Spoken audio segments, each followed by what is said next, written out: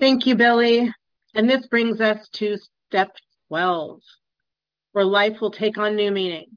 To watch people recover, to see them help others, to watch loneliness vanish, to see a fellowship grow up about you, to have a host of friends. This is an experience you must not miss. We won't want you to miss it. Frequent contact with newcomers and with each other is the bright spot of our lives. For the next 40 minutes, I give you Chris R., speaking on step 12. So good. Thank you so much. I'd rather talk about step 12 stuff than probably anything out there. Just happens to be something kind of near and dear to me. And y'all watch me close because I've been going short all day long. I could go long on this one. I'm just saying, it's near and dear. And before I do this real quick, I know soon after we're going to get a chance to do some question and answer later, and I'm always looking forward to that. Sometimes I forget, get going. Y'all have done a masterful job organizing this thing.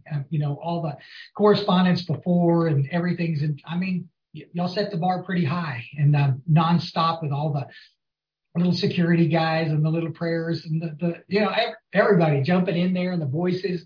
It's I happen to be one of those type personalities that I like order. It's okay.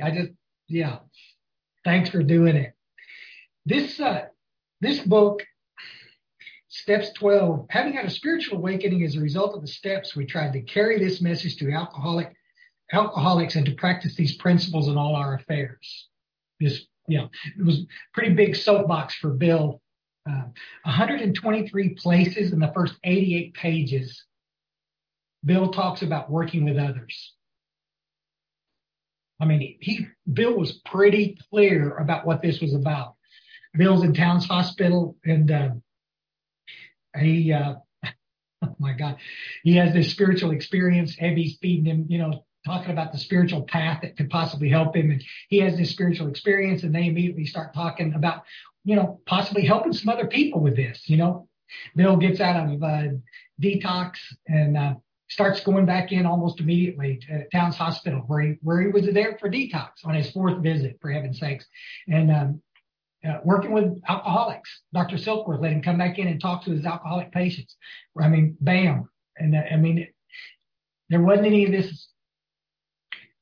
God, it's just this level of controversy around sponsorship. You look around the rooms and, if I say something that contradicts what you're doing, you're right and I'm wrong. I'm just going to say that, guys. But just coming from my book and what it's asking us to do, it's telling us real clearly the foundation stone of our recovery is working with others.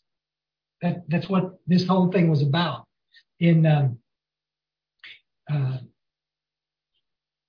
Bill Wilson's in Towns Hospital, and then he gets out, I think about 6 months sober.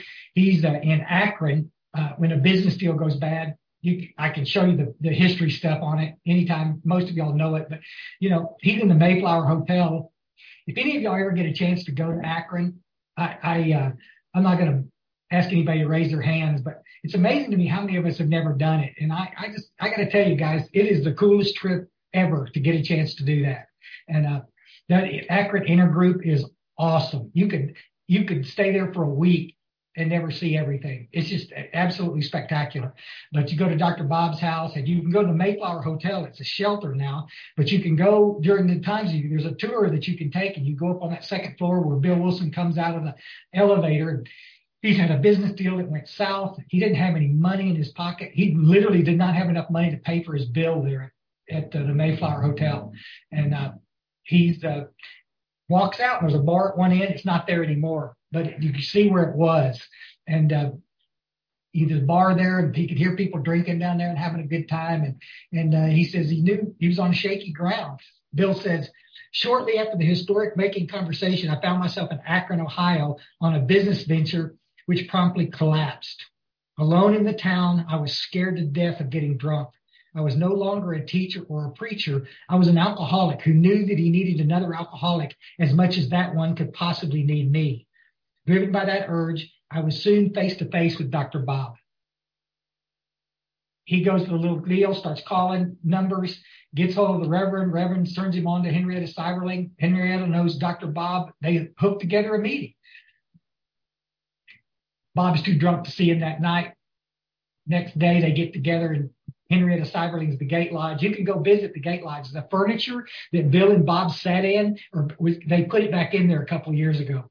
And it's just breathtaking. You walk in there, you can see right where Bill and Bob sat and talked. Dr. Bob says, I'm going to meet with this guy for about 15 minutes and then we're out of here. He was just doing it to be nice to Henrietta Seiberling, who set it up. He didn't anymore believe any of this stuff was going to work than the Man in the Moon. And I was just talking to an archivist a couple of weeks ago. Over 6 hours, they sat in that Gate Lodge and talked. That short little visit turned into a 6-hour conversation. Dr. Bob said it was the first time I'd ever talked to anybody that knew what they were talking about around the alcohol. And they started visiting. They started talking about the possibility of helping other alcoholics. And Bill didn't have anything else going on, and he stayed local. And he ended up staying with Dr. Bob for a period of time through the summer. And they put this thing together. It was the birthplace of Alcoholics Anonymous. The whole deal I'm trying to get here, guys, is understand Bill Wilson didn't have anybody telling him that he wasn't sober long enough to go work with anybody. Jesus, God was placing this on his heart, and he was out there doing it. And the rest is history. We've just still got so many people out there. That's why I was talking earlier when we were talking about the other steps. And I was talking about these people, these folks that have some long-term sobriety that have lost it. And then you've got these well-meaning people out there telling them they need to come back as a newcomer. No, you need to get right back in that trench and start helping that little newcomer get well. I'm going to read it again. Bill was talking. It's by working with you that I get help. Guys, if you're in a crazy spot, your head is talking all kinds of crazy stuff to you, go find a drunk to work with. Go find an alcoholic. I'm going to go ahead and say it. It's spiritual law. If you can't do it in AA, go do it. Find the church. I don't care where you do it. Get out of your head and go help somebody else, and that obsession will go away. Bill Wilson was crystal clear about it. It's just, yeah.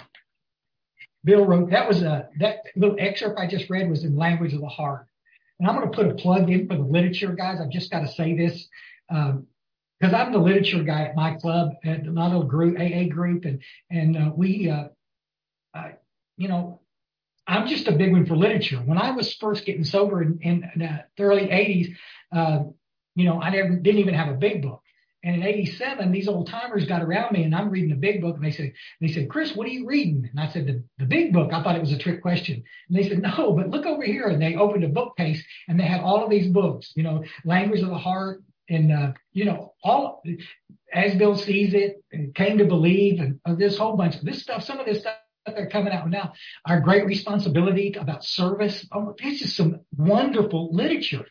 Even literature, there's AA produces some stuff I don't like. I'm still going to read it, and I'm still going to make sure that the guys I sponsor are reading it too, because I want them to see what this is about. I struggle with literature that contradicts the big book, but it's all good stuff, and I think we need to read it anyway. That was some good, decent sponsorship that kind of helped me with that. In 1961, I want to make a point. I don't want to beat it to death, but I want to make a point. There's a Grapevine article in 1961 called the Dilemma of No Faith. You can snag it online. I could send it to you too, but it's 1961 was 10 years before Bill Wilson passed away in 1971. And Bill Wilson's already seeing some things change in our fellowship. Though 300,000 did recover in the last 25 years, maybe 500,000 more have walked into our midst and then out again. Yet we can't well contend ourselves with the view that all of these recovery failures were entirely the fault of the newcomers themselves. Perhaps a great many didn't receive the kind of amount of sponsorship they so sorely needed. We didn't communicate when we might have done so, so we AAs failed them. It's one of the reasons I love Bill Wilson, but if he could see a problem, he'd talk about it. It wasn't this big PR deal. We don't do things perfect in AA, and we went through periods of time in Alcoholics Anonymous in our history where we stopped carrying this message.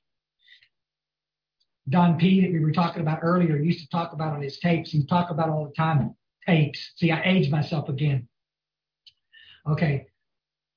On his speaker talk, what he was talking about, he would always talk about, at some point in our history, we stopped talking about recovery and started talking about sobriety. In other words, we started shifting our direction. It was all about 90 meetings in 90 days. How many meetings have you gone to? Meeting makers make it, all of this. And it wasn't about what step are you on. It wasn't about pushing that newcomer to that spiritual experience. And I mean, I think you made a pretty clear point in that article. In 2000, Box 459 was a great little article. And I'm just going to read a part of it, guys, because this is going to set up what I'm talking about. Intergroup asked, where have the volunteers gone? This was the December issue of Box 459. The most frustrating thing about answering Intergroup's phones, says Bob R., manager of the Intergroup Association in New York City, is finding an AA member willing to take a 12-step call for some sick alcoholic who has phoned us for help. Sometimes it takes us 20 calls to identify just one willing volunteer. Some of the responses we hear when a live member actually does answer the phone, what's a 12-step call? How did you get my number? Do you mean you actually want me to talk to someone who's still drinking? The saddest response came from a member who exclaimed, no, I can't do it. I'm busy all today. Today is my sobriety anniversary. That boy's going to hell. I'm just saying, come on, guys. I said, what is, but it's the truth. I spent all those years in Alcoholics Anonymous listening to people tell me that I'm not sober long enough to do any service work. None. Can't chair a meeting. You can't do anything till you've made 90 meetings in 90 days. Nowhere in the book does it say do that. What it says is stop feeling sorry for yourself and turn around and go help the little person next to you. Because you can always find somebody that's busted up a little more than you are. I'm so blessed, folks. When I got sober in 87, I landed in a room full of people. And I got to tell you, these old guys took me under their wing. And they said, Chris, we're going to get you a sponsor, and we're going to help you get through this work as quick as possible. And we're going to guarantee you, if you'll do what we ask you to do, you're going to have a spiritual experience. And, of course, I'm not believing any of that. I've been in AA 7 years and never had a spiritual experience. What the hell makes me think that these guys are going to? But the next morning, they qualified me that night. Remember, we talked about the first step.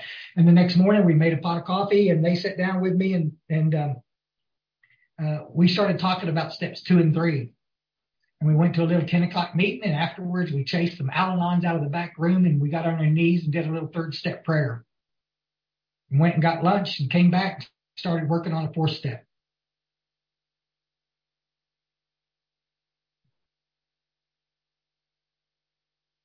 And I started feeling a part of Alcoholics Anonymous. Some groups are just geared to do this, folks. And some groups, it's all about meeting maker make it stuff. And I know they love AA as much as I do. I'm not being critical of them. I'm just saying we're in a tough spot because right now, especially after COVID, we don't have enough people sometimes in certain areas to do the work with these newcomers. There's an endless supply coming. You can see the tidal wave coming our direction. And I got to tell you guys, it's not going to be treatment that's going to fix this. It's not going to be a medication. It's going to be recovered members of Alcoholics Anonymous that grab that little knucklehead around the head and give him a couple of little noogies and drag him off to the back room with a highlighter and say, let's go. Because when they start to see the solution, everything changes, folks. It just takes my breath away. I got to tell you real quick. Some of y'all have heard me talk about this. I can't not talk about it. I talked about it at Founders Day last year when I got a chance to speak, and it was such an honor to do that. But these guys, I mean, literally the first weekend I was there, they showed me where the payphone in the front. Some of you little new guys that always want to make fun of me because I don't know what TikTok is. Listen, do you know what a payphone is? Huh? I'll take that. Okay. And there was this, y'all remember at airports when there used to be thousands of payphones and now there's maybe one? Okay. But there was a payphone in this AA club up in Louisville, Texas.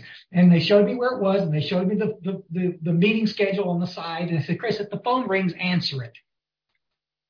He said, we're in a meeting like that if you happen to be close. And I'll never forget, it was that Sunday night, and the phone rang. And I'm looking at them, and they're looking at me. And the old timer crossed his arms and looked at me like, are you going to answer it?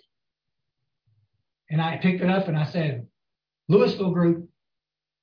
It turned out, Scout's honor, I knew the lady that was calling. She was the wife of a guy I used to drink with. She was looking for an Al-Anon meeting, and they showed me the schedule right there. And I said, there's a meeting at 8 o'clock. And I says, I'll meet you right out front. Do you remember what I look like? I'm kind of hard to miss. And she was laughing, and she said, thank you so much. And after the meeting, I stood out there and got it. Took her to the little Al-Anon room, and she was ready for a little meeting. And I walked out. You should have seen me. I was like, God, I was just, yeah, guys, I got this. Back up. I got this, like Mr. Big Shot, because I did. Yeah. But I felt a part of the group because they let me do something there.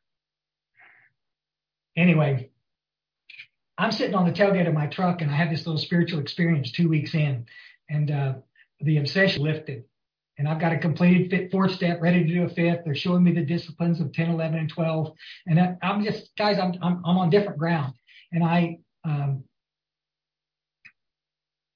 that week, I went back in. This is like 3 weeks after I tried to commit suicide, coming back into AA. And they said, Chris, we want to nominate you. Come to the group conscience next week. Next Wednesday night's our group conscience. We want to nominate you as chairman of the cleanup committee. And I said, because I'm in the food business, guys, they think I know how to clean a kitchen. And I do. My wife might disagree, but I do. Okay. And I just I said, guys, I'm not interested. I'm the newcomer. Remember, Desire Chip, most important person here. No, thank you. And they said, well, come to the group conscience anyway. So I did. It was a trap. Y'all know where this is going. They unanimously voted me in as chairman of the cleanup committee at that group. And I went up after the meeting, and this old guy that had railroaded me, he's over there snickering. And I said, can I have a list perhaps of our other committee members of the group so that I can organize a cleaning rotation for this place? We certainly need to get this place cleaned out. And he spit coffee clear across the kitchen. He said, Chris, there's no committee. You're the janitor. Okay. Here's the vacuum cleaner. Here's the cleaning supplies. Here's the keys. Thank you very much. And they left, and I stayed away for 2 days to punish them. When I came back on a Friday, my brother wasn't sober yet. He got sober this month, and he let me off work early. And on a Friday afternoon, I went in there about 1 o'clock, and I locked myself in that club, and I cleaned that place like a big boy. And I did, folks. I know how to clean that. Chairs set up with a ruler, that vacuum, all that brown stuff, and the coffee pots. Oh my God! And those bathrooms. What is it about AA club bathrooms? What are you? Who raised you? Pack of wolves again. And it's like, look, got it all cleaned up, and I'm sitting in there about 30 minutes before the meeting starts. I got a pot of coffee made, and I'm sitting in there soaking wet in the back room where the meeting is. And I hear this little lady walk in, and she shuffles in, and you could hear her. She's about this tall, guys. She's like maybe 2 feet tall. Literally, she looks like a little question mark. She's like 140 years old. She's the matriarch of the group. And she walks in. You could hear her sliding down the linoleum floor, and she's squealing in there.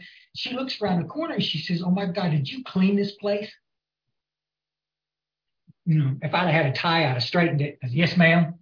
I stood up. And she walked around behind me. I'm sitting at this little table, 6-foot table. And she comes around, and she gets that little bony arm around my neck. And she gives me a little back hug. I can still feel her breath on my cheeks. And she said, I want to cry every time I tell it. And she said, boy, we need you.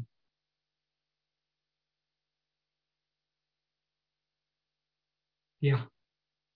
Folks, 3 weeks before, I was trying to commit suicide, not because I was drunk. I was trying to commit suicide because I felt absolutely useless. Those bedevilments that we talked about in the second step, those were kicking my butt, and I wanted to die.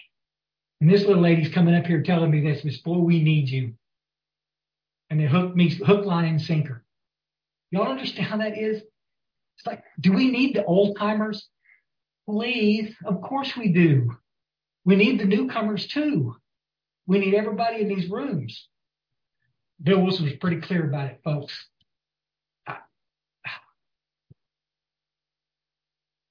On bottom of page 129, I should have had it marked, but I didn't.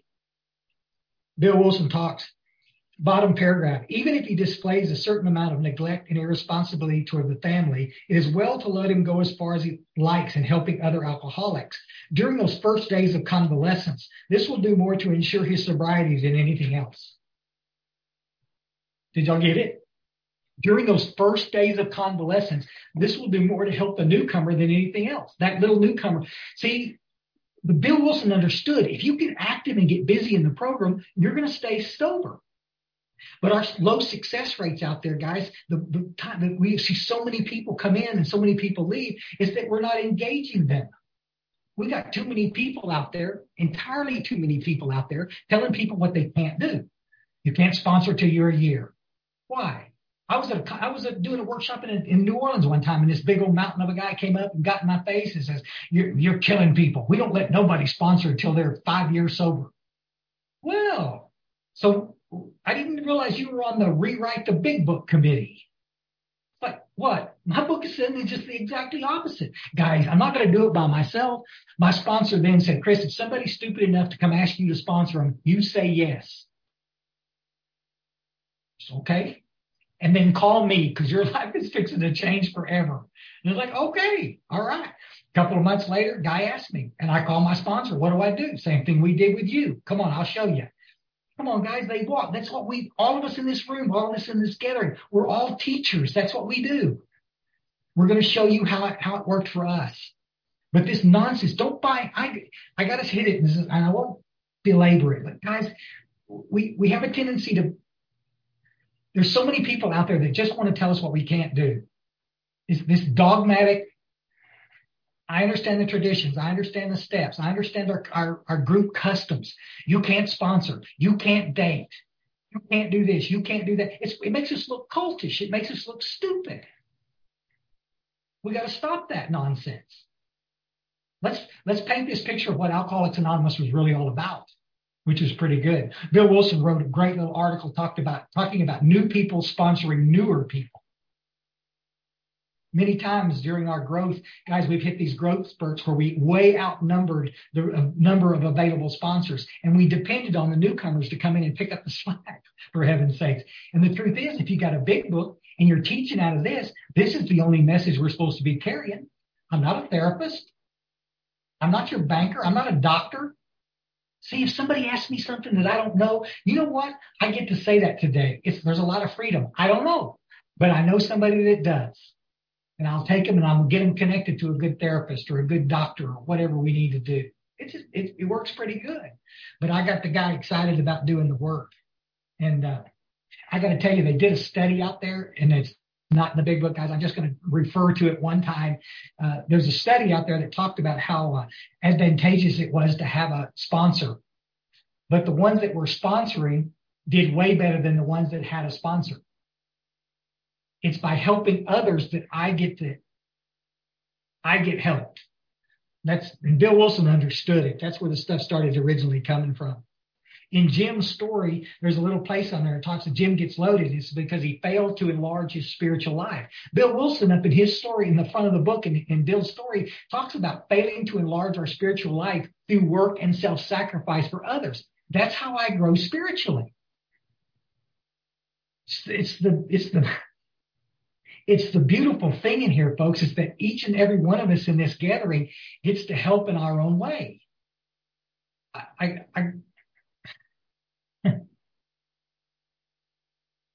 That's the beautiful thing about this, and I'm going to come back to that in just a second, folks. I want to hit a little high side though real quick. People are always asking, well, how do you find a sponsor? You ask. I don't believe in picking somebody a sponsor because it's pretty personal. The minute I pick, Carrie comes to me and she's new and she wants a sponsor. And I say, Carrie, okay, I've got a perfect lady for you. And I pick this lady for you. Well, what ends up happening though, if she doesn't have a word in it, then what happens is when she doesn't like this lady and doesn't follow through and then Carrie gets loaded, then it's my fault. I mean, I'm all for somebody leading you towards somebody, but again, at the end of the day, it's pretty personal sometimes. And I think you need to have a hand in that. Just saying, it doesn't have to be the old guru in the group. Sometimes it could be a young guy. I've seen it 1,000 times. I'll say this is most controversial thing I'll say through the whole deal. I'm a big one for men sponsoring men and women sponsoring women. I know some of y'all have men sponsors as women. Rock on. If it's working for you, great. I've just known a gazillion disaster stories based on that. I never knew a woman ever that couldn't pull the wool over my eyes. All you got to do is start crying. Don't worry about it. I'll do the 4-step for you. Just never mind. I don't know. Just saying. But whatever works, if they got a big book. The question that I ask my guys to ask when they're looking for a sponsor or looking for somebody to work, I just tell them point blank. I said, buddy, go up to somebody and ask them this question. Have you had a spiritual experience as a result of working the steps? Buddy, you'll get 2 responses. They'll either back up from you like a crab, danger, danger, or they'll go, where did you hear that? Absolutely. Come here. Why do you want somebody to sponsor you that hadn't had a spiritual experience? I get tired of talking to people in Alcoholics Anonymous that want to talk about something they know nothing about. Have you ever done that? Been sitting in a meeting and we're talking about the 4th step, and I guarantee you the first 2 speakers, one of them will say this. Well, I've never actually done a 4th step, but, and then they want to start talking about it. Quit. Stop. If you've got experience, share it. If you don't. But our job is to get that little guy connected spiritually. And that's what we're going to hopefully accomplish. I'll tell it again. I mentioned it yesterday. Larry Jewell, the guy that brought Alcoholics Anonymous to Texas, had never been to a meeting. The doctor told him to get the heck out of the cold north. He was in Cleveland. They took up a collection and got him on a train and sent him to Houston. He had a job there. He got there. Guys had a big book, copy of the big book he read on the train. And got there and started writing some articles about Alcoholics Anonymous, started a little meeting, and all the meetings in Texas started from that, folks. It's phenomenal. We learn by doing things, folks. We don't learn just by talking about it. We got to get up and do it, and it's scary. I know nobody wants to do it. But if you'll go what the book tells you to do, this is not near as complicated as you think it's going to be. And it's not going to be near as time-consuming as you think it's going to be either, if you do it the way the big book has asked you to do. I hope y'all stay in touch with me about that. If you get tangled up, well, call me and we can visit about it. Understand that Dr. Bob sponsored, in his 15 years, he sponsored over 5,000 guys. When I was in Akron, I talked to some people over there. I talked to the archivist there, and I talked to some of my friends there in Akron. Guys, that's the truth. That's not just a bumper sticker someplace. That's fact. 5,000 people. He didn't sponsor the way some of y'all are sponsoring. We're going to sit down and read the book, and we're going to go to coffee, and we're going to. That's not what he was doing. He was showing them what the steps look like and guiding them through this work so they could have a spiritual experience. And then he'd go on to the next one. If you can help, that's great. But, we want them not to depend on the sponsor. We want them to depend on the God, on the program, on the fellowship. That's what we're supposed to be doing. I got to tell you this real quick, and I'm guilty of it. Some of y'all heard me talking about it. This is right before COVID hit, and we had a big old meeting, and I'd shared about something. Ours is, we have a big book study at our group. We're reading the book and studying it and talking about it. We read 3 or 4 pages and talk about it. I can send you all the formats if you're ever interested, but it's funny. And I got to share, and a bunch of the guys I sponsor were sitting close to me, and they got to share, and it was a good meeting. And at the end of the meeting, I'm getting up and we're holding hands and we're going to do the Lord's Prayer. And I look across the room and this guy is looking right at me. And he's, oh shit. And I looked over at Patty because Patty and I go to meetings together and she's right there next to me. And I said, is that guy looking at me or am I just wrong? And she said, oh shit, no, he's looking dead at you. Man, I can't sponsor this kid. I've got too many. I'm too dadgum busy. Oh, okay. I'll see if I can talk to him. We finished saying at the Lord's Prayer, we don't say keep coming back. We say stay. everybody lets go of the hand, and this guy starts making, it's just like that sound in the movie when Jaws, when that's like dun, dun, dun, dun, dun, dun, and he's coming, and he's weaving in, and he's shoving people out of the way, and he's coming fast, buddy. He's just coming. And I said, oh man. I said, okay, all right, I'll talk to him. And he gets right up next to me. I'll never forget, and puts his arm out, pushes me out of the way. I'm literally pushes me out of the way, and he gets this little kid behind me. This little guy's, he's got tats from head to his soles of his feet. Y'all thought he's got piercings all over his face. He looks like a little freaking space alien. He does. He's one of these guys I had to talk with him. I always laugh about it. He had a toaster with a nipple on it. That's what his vape look like. He's outside. There's nobody wants to talk to me. Nobody can see you. What the fuck? You have this stuff everywhere.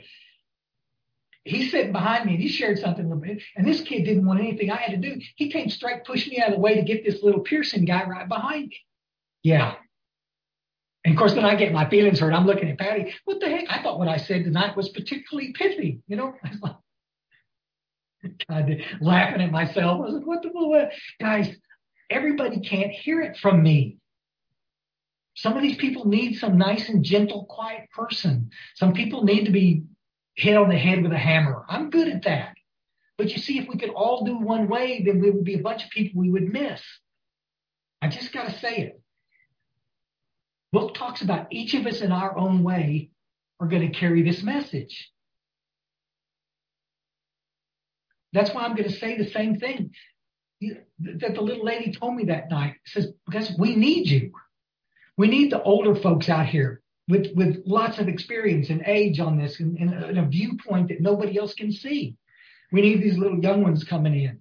They're all excited. They're on these service committees. They're all lathered up. Boy, they're 100 miles an hour, carrying a lot of weight in our fellowship. We just so appreciate it. We need everybody.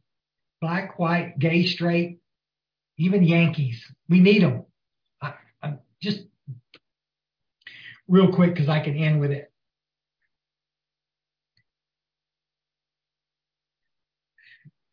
The spiritual warfare, folks, y'all heard me talk about all the last 2 days. The spiritual warfare is real. It's this little voice in the back of your head that tells you that you don't have time, that you're not sober long enough. I can't tell you how many times I've heard this from a newcomer. I can't even help myself. How can I help that newcomer? That is absolute crap. That's nuts. If you can help yourself, then go do it. I can't help myself. I need you. I need God. I need other men and women in the program to lean on. Guys, I have long periods of really good days, folks. My 35 years, I've been through some tough times in sobriety. I've had some health scares. I was in a marriage one time. There was a little 9-year-old stepson involved in that divorce. There was not once in those 35 years have I wanted to drink, but I was looking at a bridge for a period of time. If it hadn't been for people in Alcoholics Anonymous that I could talk to and lean on, I didn't need the guru in the corner that wanted to quote me page numbers. I needed that nice lady in the meeting that had been through a divorce themselves. I don't know. If you think for a second that you haven't figured out who's going to help you, you're wrong. Because it ain't going to always be your sponsor. It might be that other little guy down at the end of the table that nobody hears a word from. And then all of a sudden out of his mouth comes exactly what you need to hear. The spiritual warfare is in your head telling you that you can't help. Please don't listen to it. And if somebody comes up to you early on, folks, you newcomers, and tells you that you're not sober long enough to do something, say thank you. And then jump in there and get busy. Because I guarantee you'll stay. It's by helping others that I get the chance to do that. I'm going to end with this, guys, and I love it. It's a quote William James said, one of Bill Wilson's favorite authors. He was reading Varieties of the Religious Experience in Towns Hospital when he was detoxing. I can't imagine detoxing reading that book. It's not a quick read, I can promise you that. But Bill Wilson loved the guy. Act as if what you do makes a difference. Why? Because it does. Thank y'all so much.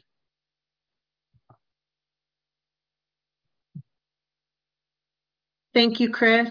And finally, we of Alcoholics Anonymous believe that the principle of anonymity has an immense spiritual significance. It reminds us that we are to place principles before personalities, that we are actually to practice genuine humility. This to the end that our great blessings may never spoil us, that we shall forever live in the thankful contemplation of him who presides over us all. I give you Billy N. on Tradition 12. Thanks. I'm Billy. I'm an alcoholic. Good to be here. I just want to comment on, I loved Chris's talking about how we need everybody. I sometimes tell people, because we're so judgmental, me included, if you sit in the last row at a convention, conference, roundup, and I'm not telling people to sit in the last row. This is an experiment, okay? But if you happen to be sitting in the last row, the good thing about sitting in the last row at a convention or a conference is everybody up front will exit and they'll walk past you out the door. And I always tell people, as you stand there for 10, 15 minutes as people are walking back after they've probably thanked the speaker, you're going to hear one person go by who says, who the hell chose that speaker? That's the worst speaker I've ever heard in all of AA. Never even mind at a convention. And 2 minutes later, somebody is going to walk by in tears, telling the person next to him, God, I wasn't even going to come tonight. That is exactly what I needed to hear. I've never identified with a speaker that much. We can't look at AA with just my lens and my eyes. We need everybody.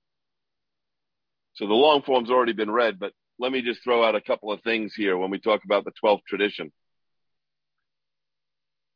We cause as much harm as because of some of the behaviors. So I'll just throw this out. If you ask me to sign your big book, I will ask you if you're asking everyone here to sign the big book or just speakers. If you say, I'm only having my friends sign it, I'll say, well, we just met.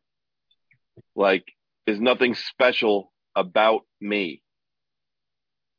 Sometimes people don't like to hear that. I've actually seen people bring stuff to people who are famous to sign. It's crazy. Absolutely insane. I don't like speaker gifts. So if you're hosting a convention or a roundup, it's really nice if you put a couple of bottles of water in my room and maybe a couple of pieces of fruit. That's nice. And a card that says thank you. That's awesome. But I don't need a new wallet.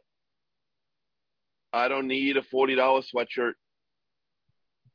I would much rather the registration price be lower so that more people could afford to come.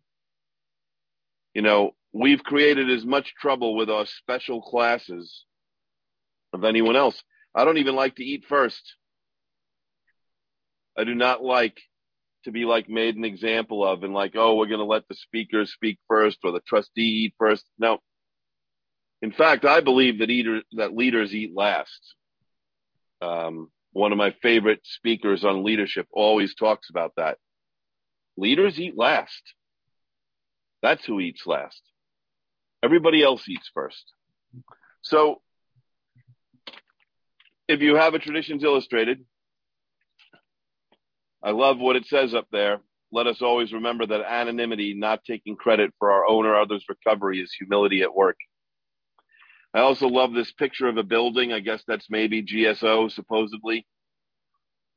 And on the side of it, it has a sign that says anonymity, sacrificing personal ambition for the common good. And I just want to read a couple of my favorites out of this pamphlet. Tradition 1 reminds us that we are not recovering on our own. that we should control our personal desires and ambitions in order to guard the unity of our group and of our fellowship. We ought not fancy ourselves as big shots in AA, no matter what office we hold.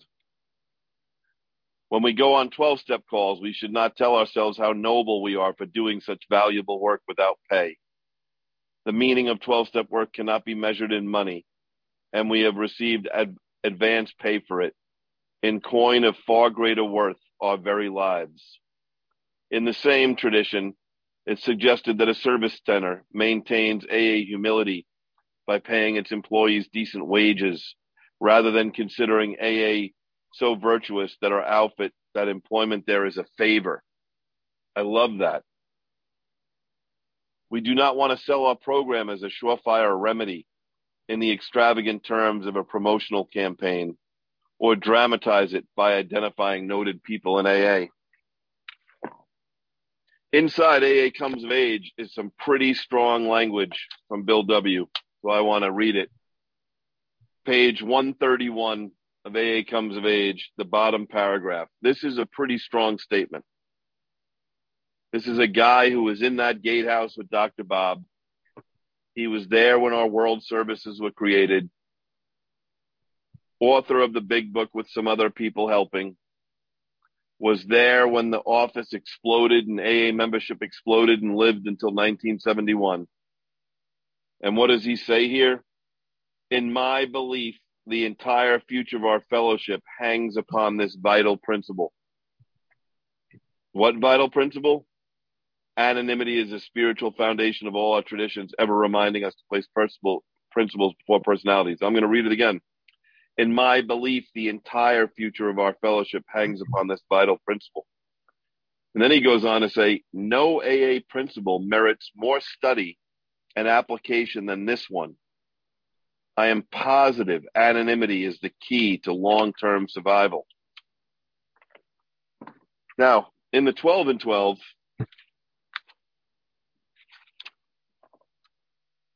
if you go to the current 12 and 12, page 187, the opening narrative says this: the spiritual substance of anonymity is sacrifice. Well, if you look up the word sacrifice, I'll give you the definition. It's the act of giving up something of value for the sake of something else regarded as even more valuable. The act of giving up something for the sake of something else regarded as more important or more valuable. And it then says, but in the beginning, anonymity was not born of confidence. It was the child of our early fears. Our first nameless groups of alcoholics were secret societies, but we're not a secret society anymore. And it goes on to say this on the bottom of page 188. The phenomenon of contrast really set us thinking squarely. Before us was the question, how anonymous should an AA member be? Our growth made it plain that we couldn't be a secret society, but it was equally plain that we couldn't be a vaudeville circuit either. The charting of a safe path between extremes took a long time. And then at the end of the tradition on page 190, as we lay aside these very human aspirations, we believe that each of us takes part in the weaving of a protective mantle, which covers our whole society and under which we may grow and work in unity. So there's two words there, protective.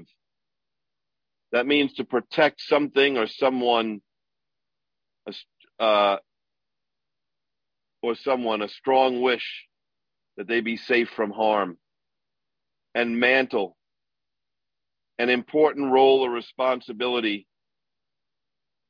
that puts one thing in front of another. So it's our job to protect Alcoholics Anonymous from who? Not the outside world, not the treatment world, not the detoxes, not everybody else with their own recovery program. It's our job to protect ourselves from ourselves. We are the worst. We don't need anybody from the outside to threaten Alcoholics Anonymous. We need to take care of it ourselves. And, Chris talked about the 12 steps. The ego is our enemy for sure. It's not our friend. And there's lots of ways. Listen, everybody has to battle this in a different way, whether at work, in AA, in your community. I get it. But in AA, it's very, very dangerous. Very dangerous. And sure, one could say, wow, Billy, you spoke at this traditions thing. Doesn't that affect your ego? Of course, I am human just like everybody else. But that's why it's 100 times important for me to be, active in my own AA community. But we have to take care of our own egos, because none of us can live up to those high expectations. None of us. Facebook has become, and Instagram now. I know I get in trouble for saying this, but I don't need to be in the Friday afternoon speakers club of posting where I'm speaking on Facebook.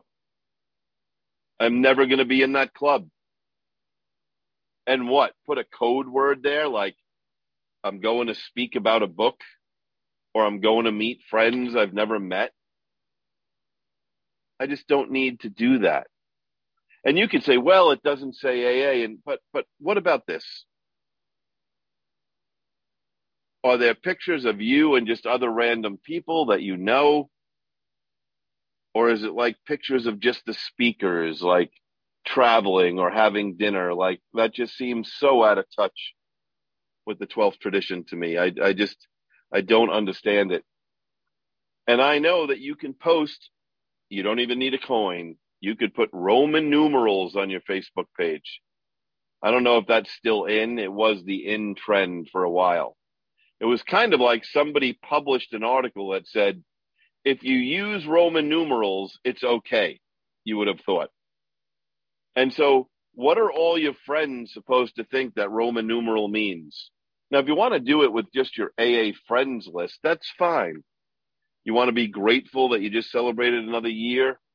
Listen, I believe in permanent sobriety, and I believe that there's nothing wrong with showing the newcomer that it doesn't have to be a painful day at a time. But do I really need to brag to the outside world? Do I really need to do that? I just think I don't. I think this 12th tradition is so important. I believe what Bill said.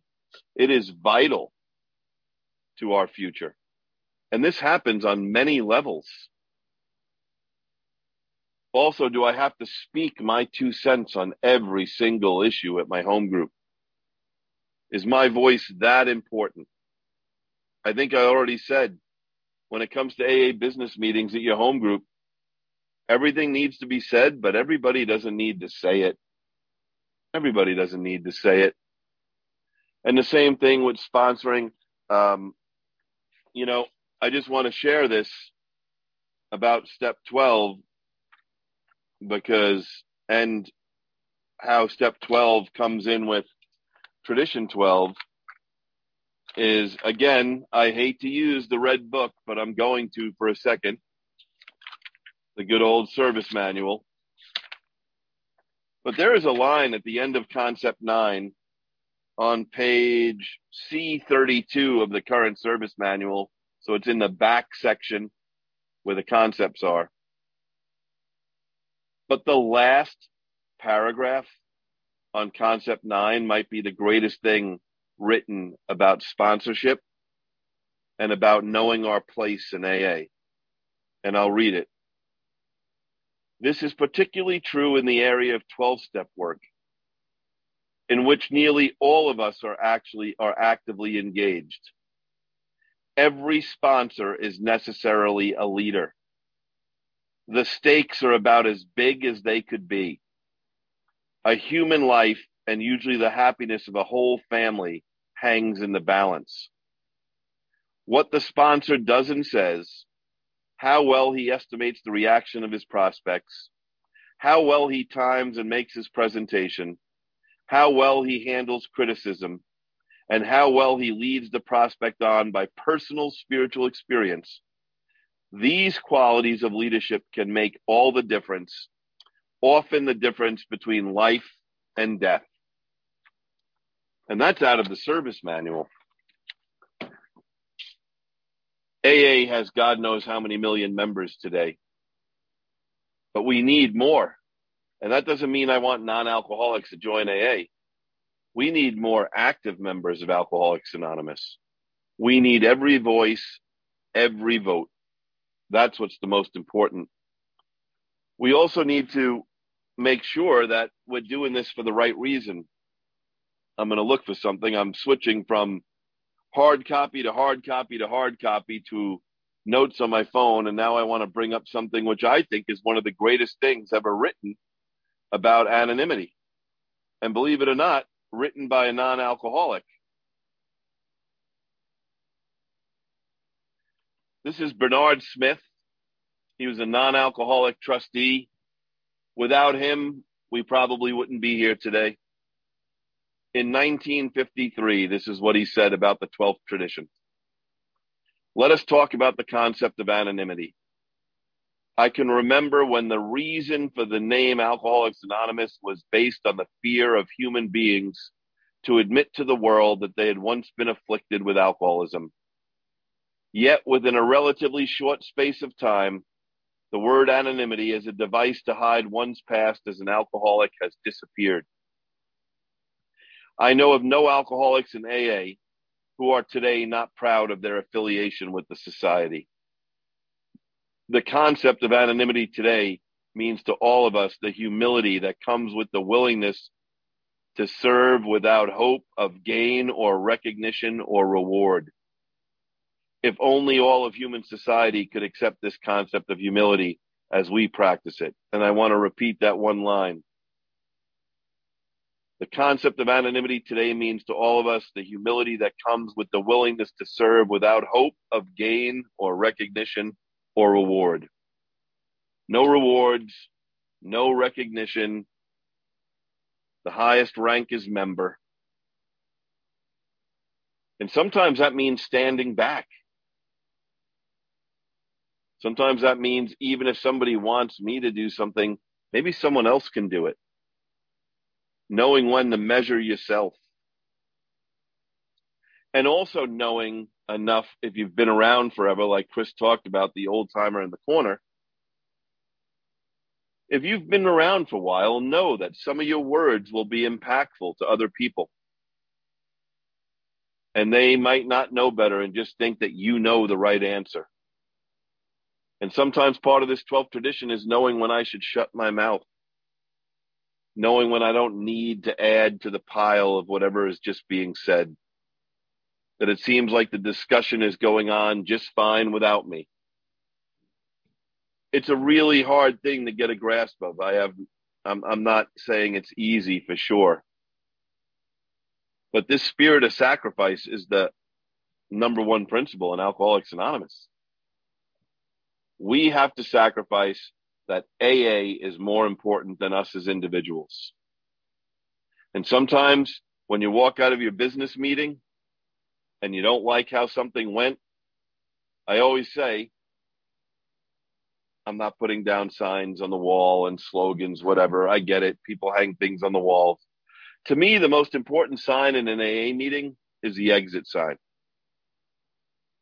That when I walk out under that sign, no matter what group decision the group reached, what my natural inclination to do when they're wrong and they went against what I wanted is to be pulling out my phone and texting every moron that wasn't at the business meeting and saying, where the hell were you today? You wouldn't believe what the group did. And already looking in my calendar, when's the next business meeting next month so I can tell all those morons to be there. Like, that should not be my first inclination. In fact, when a group conscience doesn't go my way, I should work harder to carry it out. That's what I should do for my ego. I don't like something, I should be cooperative. I should carry it out. Now, of course, does that mean sometimes groups make big mistakes and you want to have a minority opinion? Sure. But most of the time, It just means that I was wrong. God has spoken through the group conscience, and I should not be behind the scenes fixing, managing, controlling. I should just be trying to believe that God's will just spoke. And the best thing I can do is be a team player. Unfortunately, we're an organization of 2 million individuals who maybe it's not natural to be a team player. But accepting the group conscience is one of the ultimate ways I can practice humility. I hate the blue card. Everyone knows that. Can't stand it. Especially about open meetings. Because it's not the same as is in the conference approved literature in the AA group pamphlet. There's a line or two missing. I travel a lot for work. Sometimes I'm sitting there in a meeting 10 minutes before it starts, minding my own business. And then I have a panic attack. You know why? Because I see the chairperson just reached into the box and came out with the how it works and the promises and the blue card. And so I'm sitting there thinking to myself, give me anything besides the blue card. I don't really want to read how it works, but I'll gladly read that before the blue card. And often what happens? The person walks right over to me and hands me the blue card and says, hey, what's your name? Could you read for us tonight? And when I read the blue card. That's what I read. Now, I will tell you something else that I don't do. And this is because I think I have to put principles in front of personalities. If you have changed AA literature on your own and have your own preamble or your own how it works or whatever else, I don't make a big deal of it. I just tell people I don't read non-AA literature in AA meetings. That's my own personal decision as a member. It doesn't even mean I'm right. It just means that's what I believe is the best to contribute to Alcoholics Anonymous. It's been a real pleasure to be here the last 2 days. I'm very thankful for this opportunity. I'm very thankful for the district that hosted it. I really hope that I get to meet some of you as the world is opening up. I really hope that some of you can take this, and like Chris said, you don't need to be an expert. The next time you take someone through a big book, just crack open the 12 and 12 to the traditions and AA Comes of Age and a couple of the other things that I've mentioned, and help a newcomer go through the traditions. You know what's funny? Last thing I'll say in my 3 or 4 minutes. We talk about the traditions a lot of times before we even talk about the steps with a newcomer. We just don't call them the traditions. How many times does a newcomer ask us about money? Who gets the money? How many times does a newcomer say, is she in charge? How many times does a newcomer say, do I got to believe in the God that this church is in, or do I got to believe in God in general? So many times we're involved in discussions about the traditions without even using the word tradition. And that's our job as greeting someone new in AA. Not only take them through the big book, but to share with them what AA is and what AA is not. And this does not mean that we don't make mistakes as people, as groups, as AA as a whole. We make some mistakes. I've made thousands of them. That's it. Thank you.